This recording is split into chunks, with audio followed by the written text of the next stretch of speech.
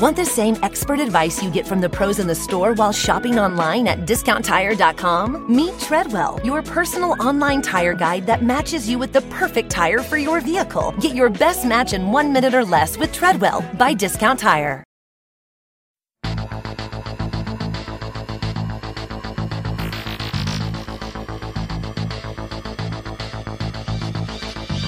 Hi, I'm Sabrina Stierwalt, and I'm Everyday Einstein, bringing you quick and dirty tips to help you make sense of science.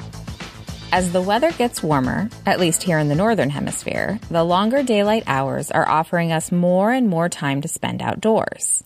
At the same time, our increasingly hotter summers may leave some of us running for indoor air-conditioned spaces.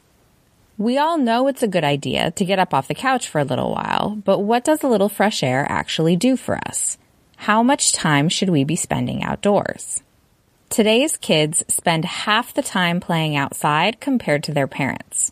That's a current average outdoor time of only 4 hours per week. For older children, these numbers only decrease.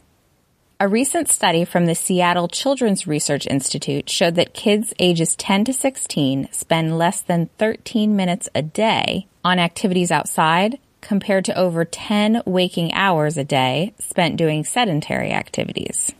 So why does this matter? More time outside as a child can help improve your immune system and reduce your likelihood of developing allergies. The great outdoors can also improve focus in young kids. One study found that children with ADHD were better able to focus after even 20 minutes of walking through a park. The varied stimuli and unpredictable nature of the outdoors can also help children improve their motor skills and spatial awareness. Studies have shown the benefits of outdoor play extend to children as young as 3 months old. At that age, playing outside contributes to sensory as well as physical development, as the scenery is not always the same as it tends to be indoors. But the benefits of the outdoors are not just for kids. If we're doing things outside, we're more likely being active, so we'll get more exercise, which can ultimately make us happier. Thank you, endorphins. And just as with our younger versions, skin exposure to sunlight activates vitamin D, which has been linked to lower risks of osteoporosis, cancer, heart attacks, and even depression.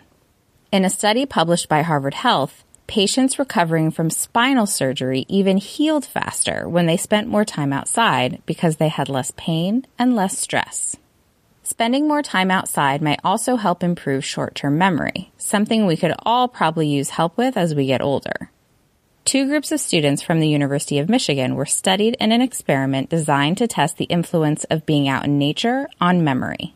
The students were given a memory test, then sent for a walk before repeating the test again. One group of students, those sent for a walk through an open-air garden, showed 20% improvement in their results on the memory test after the time spent outdoors. The other group, those sent for a walk down a busy city street, showed no improvement. So what keeps us from playing outdoors? When it comes to our children, parenting styles have changed significantly in the past few decades. We are less likely to send our kids outside to play unsupervised due to perceived risks. Parents often cite fear as the main reason their kids don't see more time outside.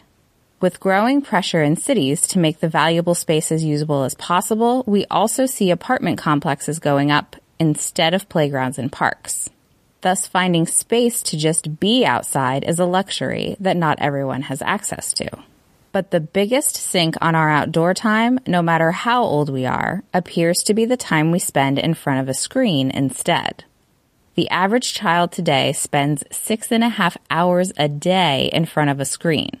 That number was only 3 hours in 1995. Our screens provide us with unlimited entertainment, which makes us less likely to seek fun and adventure outdoors. Of course, indoor activities do provide their own benefits as well. For example, reading can help improve memory in children and adults, as well as improve attention span and imagination in young kids. The key, as is often the case when it comes to our health, is finding the right balance. So how much time should we be spending outdoors? The American Academy of Pediatrics and the Center for Disease Control in the United States both recommend at least an hour of free play a day.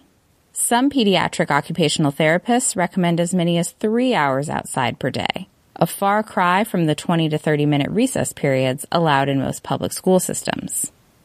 If making the time for 3 hours, or even 1 hour, seems daunting, start by trying to increase your outdoor time a little bit each day.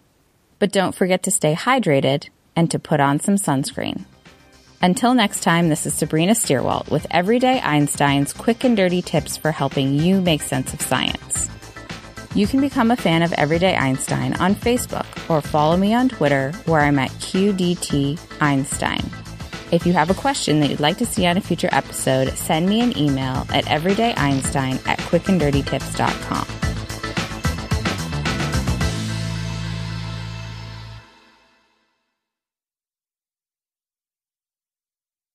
Want the same expert advice you get from the pros in the store while shopping online at DiscountTire.com? Meet Treadwell, your personal online tire guide that matches you with the perfect tire for your vehicle. Get your best match in 1 minute or less with Treadwell by Discount Tire.